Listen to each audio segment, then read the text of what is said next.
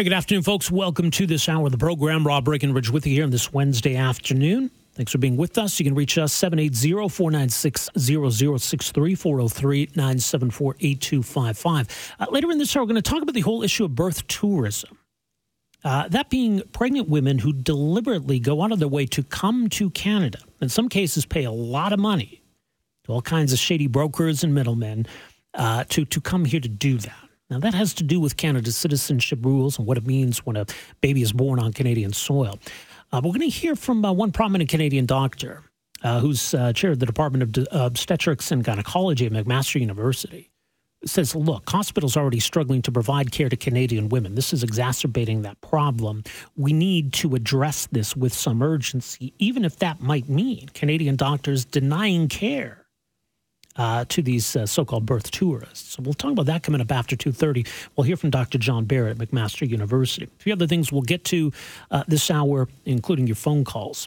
But off the top in this hour, I want to talk about Canada's history and the very politically charged conversation that's happening around Canadian history and Canadian historical figures. Is Canada a great country because of its history? Is Canada a great country in spite of its history? Or does that history negate the idea that Canada can even be a great country? I mean, history is at some level objective. Here's what happened. Here's who was involved. But it is certainly subjective in the way in which it's framed, the way in which certain figures end up as heroes or villains. Plus, there's maybe a notion that feels more recent, where we're kind of looking at history and looking at historical figures and looking at decisions that were made generations ago through today's lens.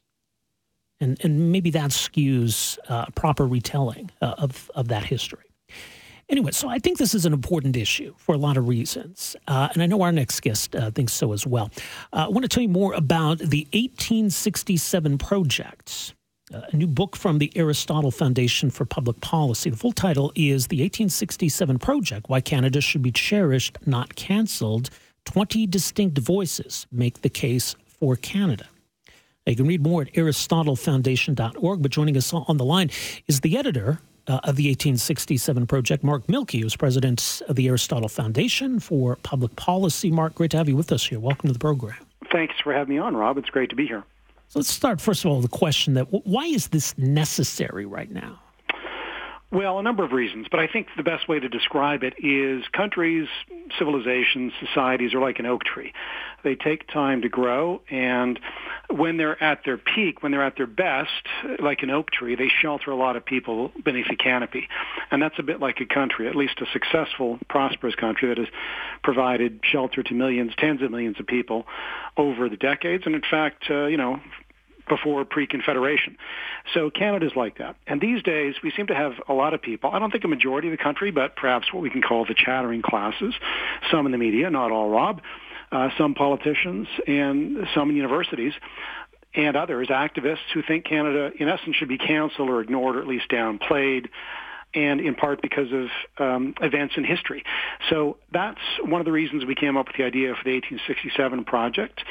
And that's probably the origin, really. This notion that, like an oak tree, you don't want to take down the oak tree. When you see a limb that's diseased, or in the case of a country, a bad policy, well, you prune off the bad policy, you prune off the limb. And in that sense, you actually strengthen the tree. But what you don't do is pour poison on the roots or try and uproot it or take down the tree.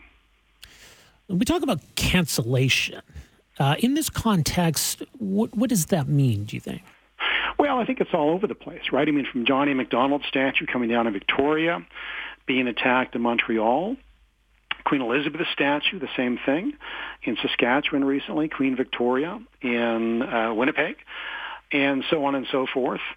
Or the notion, the simplistic notion that history should be viewed through a lens of victim and oppressor only, as if, frankly, every human being and their ancestors are not usually a mix of both, because no one's perfect.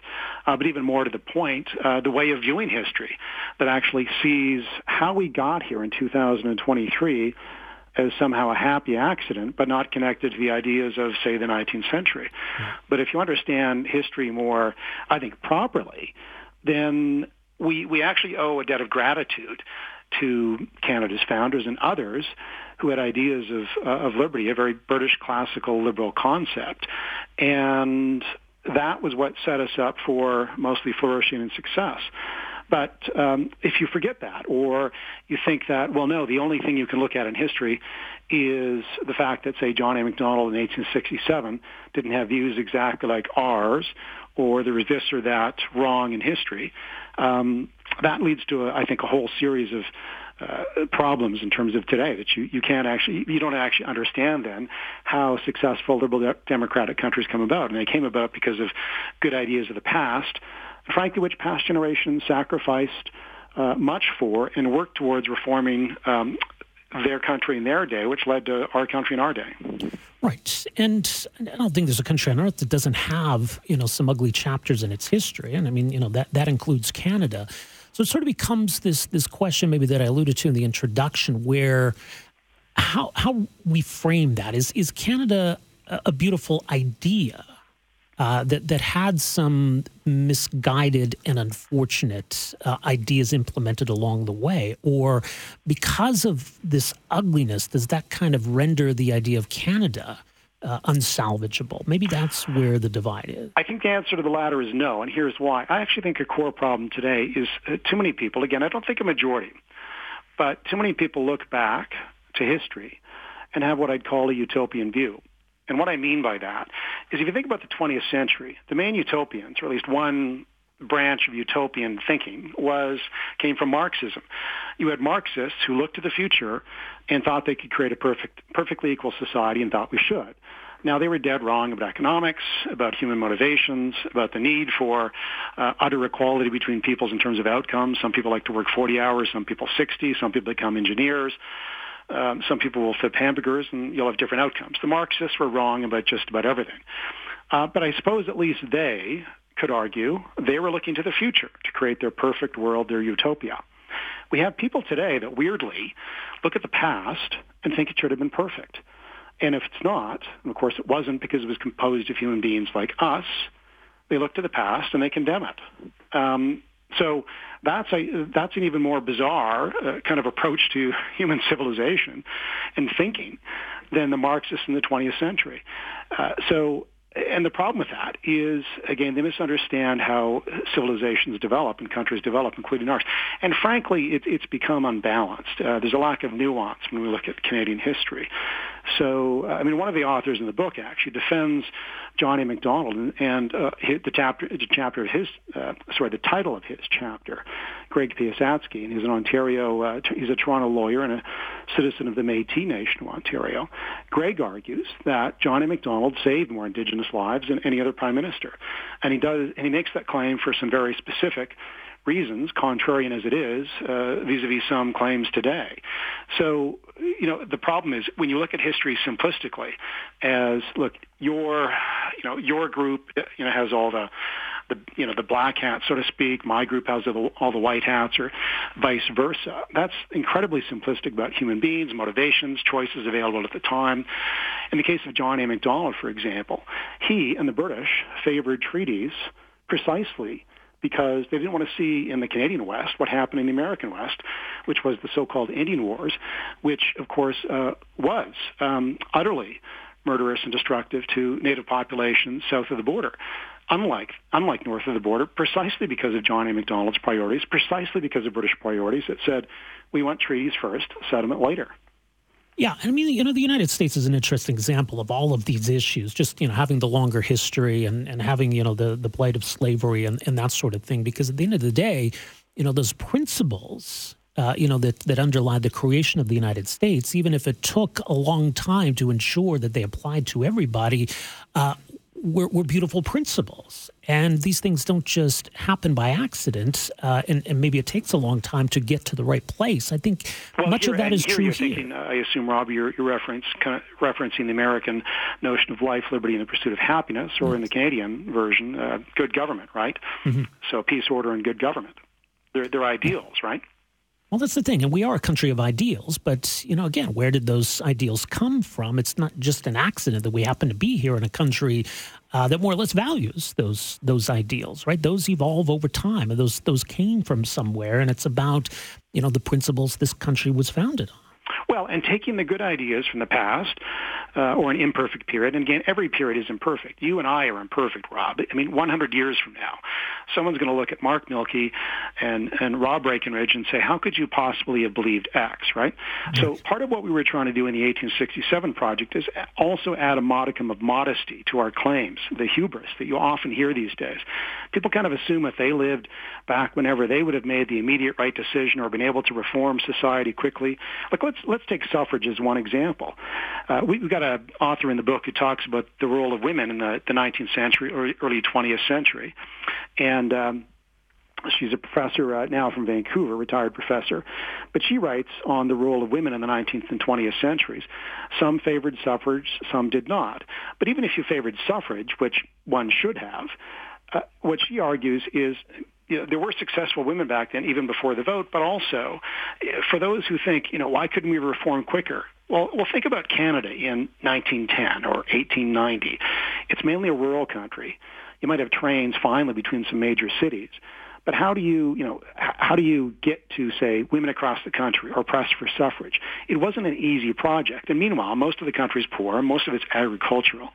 These things are not easy to reform, even when the idea is there. And then, you get to World War I or World War II, that interferes with certain reforms that maybe were on the top of mind and went to the back of the mind because of war. So I think also what we're trying to do in the 1867 project is say, try and put yourself in the shoes of people in a previous age.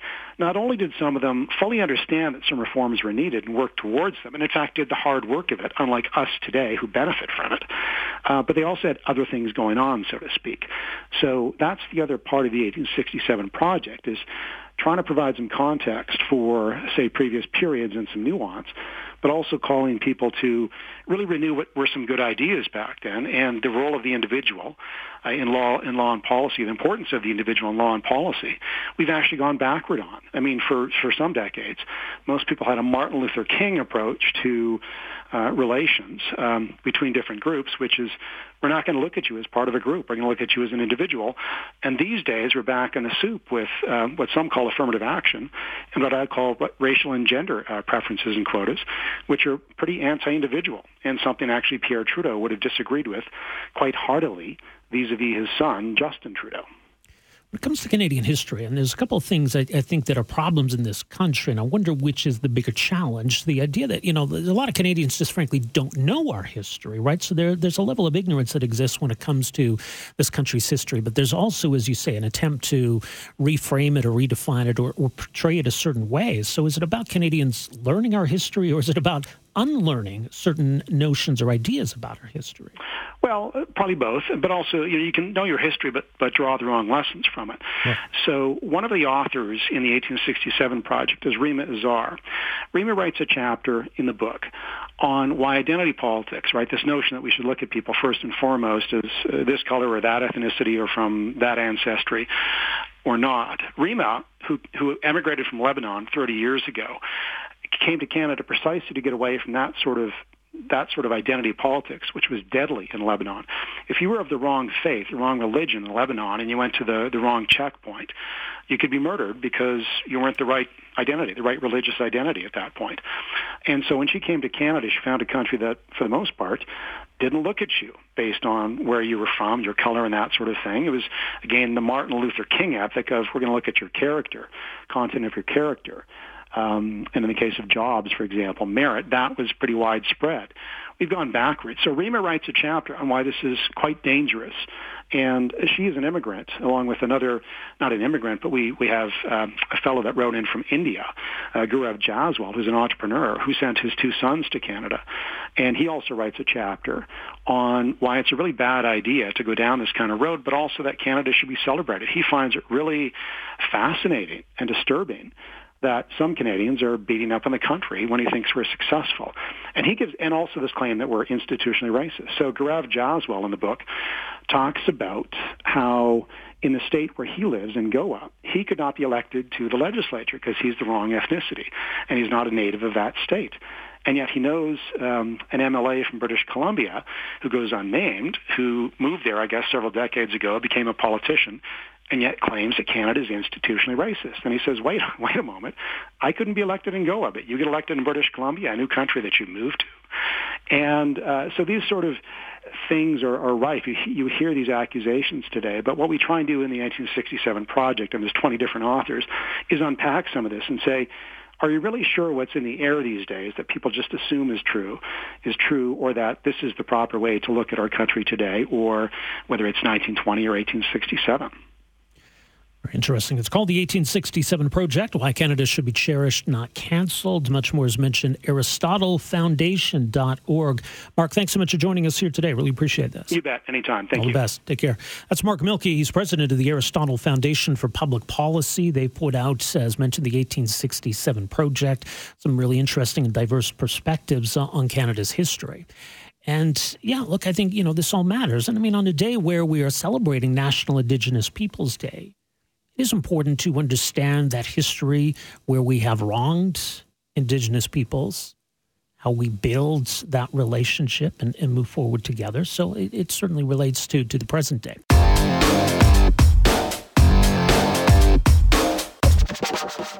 Welcome back. A few other things to get to in our time remaining here today, but I do want to turn our attention to the issue of birth tourism and why that's a problem, why it's something that needs to be addressed. Our next guest wrote an op-ed this week, or in recent days, trying to call attention to this issue and trying to effect some change here, even within the medical profession. He speaks of a sorry state of affairs for women in Canada when it comes to waiting for treatment for pelvic pain, uncontrolled bleeding, other women's health issues, 18 months or longer in some cases. And arguing that part of the problem, part of the pressure on the system is the medical profession having to respond to what's known as birth tourism. Now, this is a byproduct of Canada's citizenship laws, and what it means for somebody who's born on Canadian soil. So this is not a new problem, but it is a real problem. It's hard to get a clear picture of the extent of this.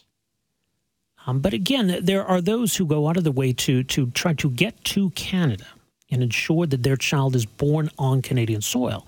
Now, there's kind of an industry around this, brokers and middlemen who charge fees, large fees, to facilitate all of this. And so, yes, I mean, it puts pressure on Canadian hospitals and those that work in them. And it's why our next guest feels something needs to change. So this is an op-ed he wrote for the Journal of Obstetrics and Gynecology Canada, JOGC.com. Dr. John Barrett is a professor and chair of the Department of Obstetrics and Gynecology at McMaster University. And he joins us on the line here this afternoon. Dr. Barrett, great to have you with us. Welcome to the program. Well, thank you for having me, and thanks for your interest. Let's help establish the context here. When we talk about birth tourism, what are we referring to? What does that mean to you? Well, I think the first thing is to recognize what it's not, and it's people who what it's not is people who are in Canada legitimately, perhaps without provincial healthcare coverage because of refugee status or because of their tourists and haven't got the right documentation, or they're in awaiting provincial health coverage. So it's not those individuals, and those people, sometimes there are barriers to their healthcare, and we must make sure that they're not lumped into the same category. That these people should have seamless access to healthcare, just like people who have insurance. The issue we're dealing with is people who deliberately travel to Canada to seek out healthcare. In this area, we're talking about birth to have a baby, but it's not just that category. People attempt to come to Canada for many of their health needs.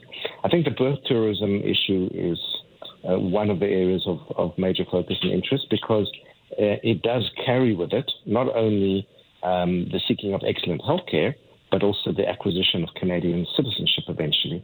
And I think that's why perhaps it's more under focus.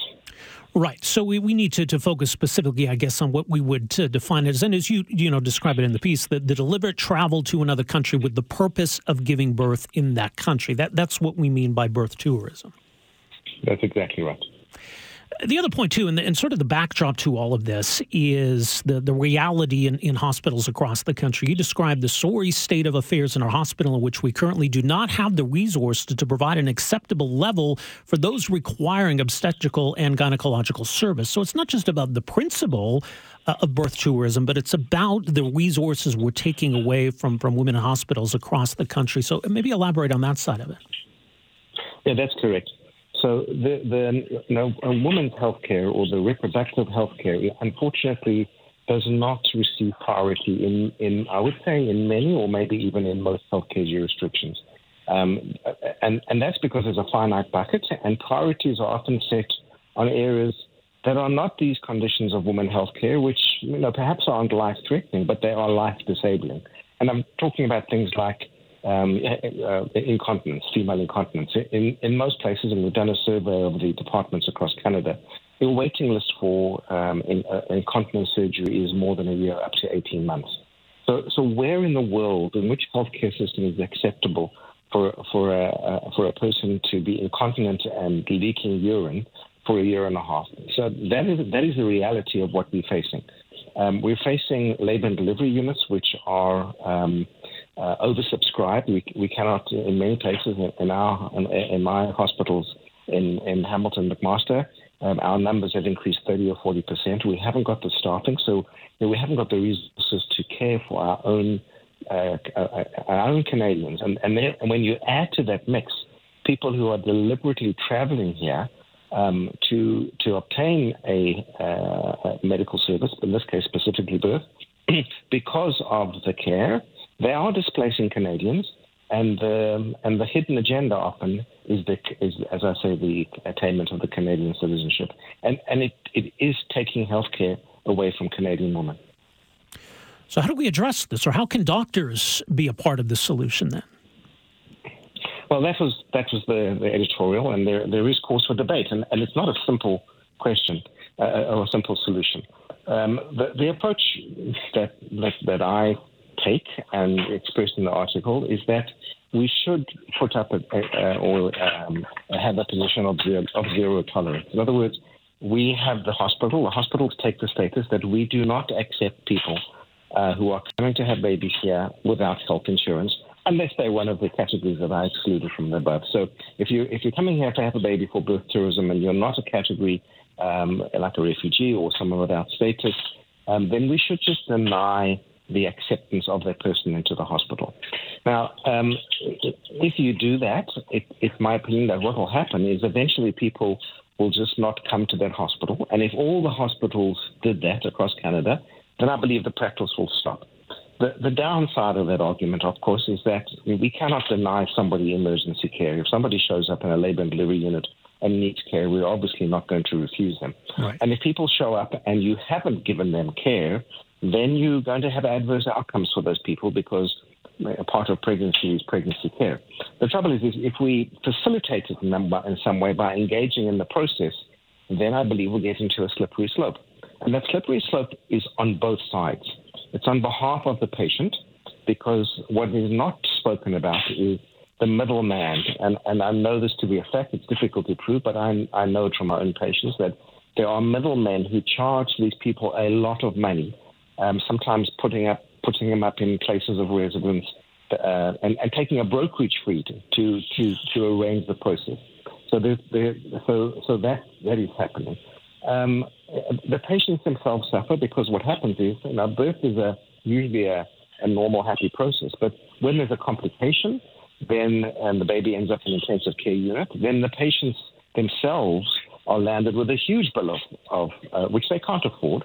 And then the hospital suffers in the end. And I think the article that my colleagues published showed that, a stay in an intensive care unit is hundreds of thousands of dollars, which the hospital then loses and the healthcare system loses. Mm-hmm. So unless we draw a line in the sand in which this practice is just, not allowed, if you can do that, then I believe patients will go elsewhere, maybe to healthcare systems which are more able to accommodate a fee-for-service patients with more ability. I think my colleague said, it's interesting, these people come and they fly over 17 countries to get here, all with good health systems. Right. So they're coming here because we facilitate the practice. by not doing anything about it. And then as a cherry on the top, we allow health citizenship to the person and their family eventually once that baby is 18 years old. Right. So we're in a critical storm of taking resources away from Canadians, and unless we do something about it, and I believe it's drastic what we have to do, I don't think it's a simple solution, because unfortunately the healthcare of some people will suffer, which is nobody wants to do that, but I can't see it another way around. Well, and there's probably a role for policymakers to play, but, it can be difficult in knowing why somebody's coming to Canada in the first place. So there are challenges on that side. But as you say, by doctors taking a stand, by refusing to accept those non-urgent, the planned and deliberate births, that can maybe, if nothing else, be a wake-up call, but, ensure that, that this remains top of mind. Yeah. I think policymakers do have to. The government has to look at their policy of citizen acquisition rights in Canada, which is not the same all over the world. So I think that will play a role. But that's not the only reason people come. Yes, part of the reason people come simply because they have accessible, good health care, which they can pay for. And as soon as and plenty of people benefit from the money that these people are paying. Right? As I said, the middlemen, physicians themselves, we also benefit because there's no real fee schedule. Most physicians do not gouge people, but I have heard of experiences of significant sums of money being asked for and paid because people have the money. So you've got this sort of hidden fee-for-service system, which we know we don't partake of in Canada, and the reason we don't do it because we have an equitable health system for everybody. And this, although it's not a huge number overall, as was pointed out in the article in the National Post, there are certain hospitals that it can be up to 10% or even 25% of a birth. Wow. That's devastating for Canadians who live in that jurisdiction. Indeed. Well, the opinion piece, people want to read it. It's at jogc.com. Dr. Barrett, thank you so much for joining us here today. Really appreciate it. Thanks for your interest. Bye-bye. All right, all the best. There you go. That's Dr. John Barrett, chair of the Department of Obstetrics and Gynecology at McMaster University, writing about this issue, the Journal of Obstetrics and Gynecology Canada, jogc.com. And yeah, look, we could change the law. There's an obvious path to addressing this as far as policymakers are concerned, and the federal government specifically. But in the meantime, he says, look, doctors should not be facilitating this, should not be a part of the problem.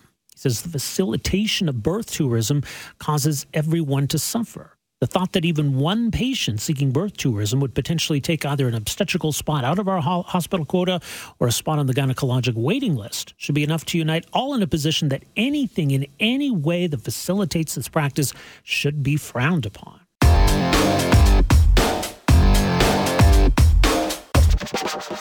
New report out this week by the Canada Energy Regulator certainly caught a lot of people's attention here in Alberta. Raised some eyebrows, I guess, too, at the same time. What is the future of the Canadian energy sector as we look at a world that's moving toward net zero? So it's the first time that the Canada Energy Regulator has presented a long-term outlook for Canadian energy with this kind of as the baseline. Now, it's hard to know just how successful the world's countries are going to be in meeting some of these Paris targets. But, it's worth understanding what it could mean if it does happen. So, for example, according to this assessment by the Canada Energy Regulator, if the world is successful in reaching 2050 climate targets and the kinds of emission reductions that are required and holding global temperature increases to 1.5 degrees Celsius, in that scenario, they said global fossil fuel use will drop by 65% by 2050, prompting a collapse in global oil prices as low as $24 a barrel by 2050, and meaning a sharp reduction in Canadian oil production, perhaps 76% less by 2050. Now, that would have a huge impact on Canada and the energy sector. Again, that's one possible scenario. And depending on what we see from the rest of the world in terms of successful emissions reductions, that's going to impact what these numbers look like. So the Canada Energy Regulator isn't saying, X is going to happen. Just saying if X happens, this is what it would look like. If Y happens, this is what it would look like, et cetera. And I think it's worth understanding that. I mean, inevitably, there is going to be a transition. Inevitably, the world is going to move away from fossil fuels. So what does that mean to Canada? How do we prepare for that?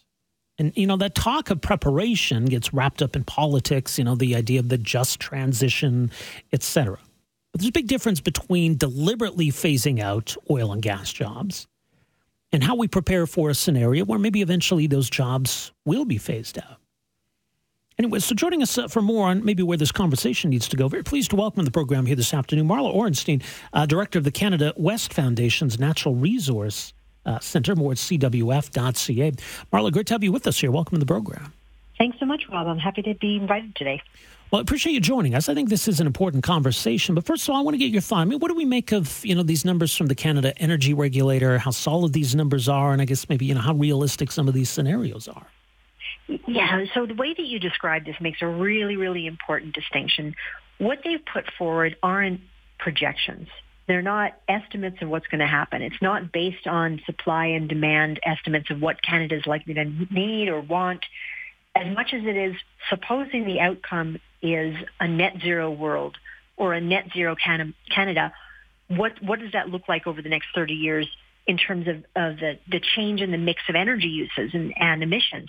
So it's not saying this is what we're going to see based on policy. It's not saying this is what we're going to see based on electricity use or demand. It's if we start with this endpoint and work backwards, how did we get there? Right. So that point, I think, is really, really important to emphasize, because it's very easy when you look at those gorgeous, pretty graphs in the report, as I have here in front of me, to think that they're saying this is what we anticipate is actually going to happen. That's not the case. Mm-hmm. And again, some of these scenarios may or may not unfold. It's not about predicting the future, as you say. But why is it important to better understand what some of these scenarios could look like? I think the implications that we have for us, certainly here in Canada, are where is demand going to rise? Because where demand rises for different types of energy shows us where the economic opportunities are as well. In their models, they certainly continue to have fossil fuels used as part of energy sources, but they're also saying if these futures were to materialize, we would definitely see a rise in hydrogen. We would see a rise in small nuclear reactors. We would see a rise in biofuels, et cetera. And those are opportunities that a lot of Western Canadian companies are really well positioned to take advantage of. And so I think it sends a message that there is opportunity if we move forward on it. Right, and I think that's an important side to look at. I mean, there's the obvious, downside to these numbers, and, how do we support workers or industries that are going to be hard hit by this transition at some point down the road? But as you say, the more optimistic take is, okay, things are moving in this direction, whatever the pace might be. How do we get ahead of this? How do we find opportunity in that? Is that important to grasp? Yeah, exactly, because many of the skill sets that are used to drill for oil can also be used in other things, whether you're drilling for geothermal, whether you're creating these massive carbon capture projects. Those are all things that require employment. They require skill. They require expertise. They are massive project infrastructure kinds of things that we know how to do and that we have the labor to do really well. As we see, I mean, there's considerable investment needed for that right now, and there's almost like an arms race in that sense with what we see in the U.S. with the Inflation Reduction Act, the kind of subsidies that the U.S. is offering to green energy and having to compete with that. So how does that factor in? Yeah, absolutely. The United States is offering tons of carrots, and for the most part, we've been offering sticks. So they definitely have an advantage in terms of pulling investment towards innovation and towards a rapid change. There's not nothing going on, though. Pathways is a huge one to point to. I'm sure you've talked about this a lot, where the federal government is offering to pony up around 50% of the cost. It's billions and billions of dollars of building these carbon capture and utilization and storage facilities, if that's the direction that we decide to go in. Right. So there's the need to balance all of that, because in the short term, for sure, maybe even the medium term, there is still demand for oil and gas and a need for Canada to meet that demand. And there's quite an industry that's tied to meeting that demand. So how do we balance that with, again, seizing the opportunities of tomorrow in the energy future? Yeah, it's going to be tricky because the opportunities that are available for Alberta are not the same ones that are available for, let's say, British Columbia or for Manitoba. What we use energy for and how we use it is so different in each province that we've got to figure out what a path forward is that looks right for us.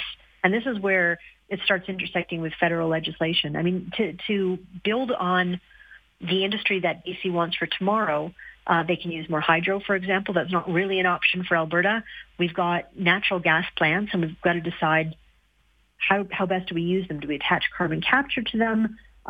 Do we put a lot of money into small modular reactors? What's our way forward? So we've got to figure out what the mix is going to be that actually gets us to where we want to go in terms of our goals, which include providing all the energy that our province needs and doing it at a cost that we can afford, and also doing it in line with GHG emissions reductions and other environmental goals at the same time. There's a view here too, I think, that would maybe question some of the, the scenarios in the CER reports, and looking at countries like China and India and where their emissions are going and their reliance on fossil fuels, or developing economies that are still reliant on fossil fuels. That, I think some see, well, look, there is going to be that demand, and, given the direction some of these countries are going, maybe it's not realistic to think that we're going to be anywhere near achieving net zero targets by 2050. What about that side of it, do you think? Yeah, I think it's a really important point, and it's a good thing that they put in two different to this scenario. One shows a world in which all the countries that you just mentioned are also actually coming forward net zero goals, but actually managing to get there, and that'll have implications for Canada as well. But there's definitely a future in which that doesn't happen, and that same level or same current level or near it of fossil fuels from Canada continues to be in demand. And that's another scenario that they've built in here. And where there's that demand, we're going to have energy use in order to produce the energy that we want to ship abroad. I don't know which I think the chips are probably falling in line with they're not going to hit their net zero targets. I think it's probably a better bet in this case, but the future's long. Yeah, it is, and I don't think we should bank on any given scenario. But, the other point about the transition, and I think, if we've got those opportunities, if we've got an emerging industry and we can see that expertise and workers sort of transition more naturally from one to the other, that's a positive. But I think inevitably there is going to be some pain in that transition. And, there's a lot of talk right now already, as you're no doubt aware, around, this idea of a transition, how we support that transition, or how we support workers. Does that need to be a part of the conversation? I think it is a part of the conversation. I certainly hear that a lot in a lot of different circles that I'm speaking to. It's not a part of this report. And I think that's okay, because that's not what this report is. It's not about that sort of a reality. It really is scenarios of what things might look like. I think the reality is likely to be, not only messy and costly, but a bit painful in some circumstances. But at the same time, there's pockets of opportunity. And I think that's where Canadians, and particularly Albertans, have always been pretty good about getting on board and trying to find ways to exploit those opportunities. So how do we take the tools that we've got from today and use them for tomorrow? Regardless of the speed of the transition, there's going to be those customers who want these new energy products. And so finding that way to continue getting the value out of what we already have, while also keeping an eye on the future and not knowing how quickly it's coming, it's a real trick. Yes, indeed. Well, we'll see where it all goes from here. Appreciate the insight here this afternoon, Marla. Thanks so much for joining us. Thanks so much, Rob. All the best. Take care. Marla Orenstein, Director of the Natural Resources Centre at the Canada West Foundation, CWF.ca. So worth noting what, the future could look like, maybe what we need to brace for. And again, I don't know that we should make assumptions one way or the other and say, no, this is what the next, 20 or 30 years are going to look like.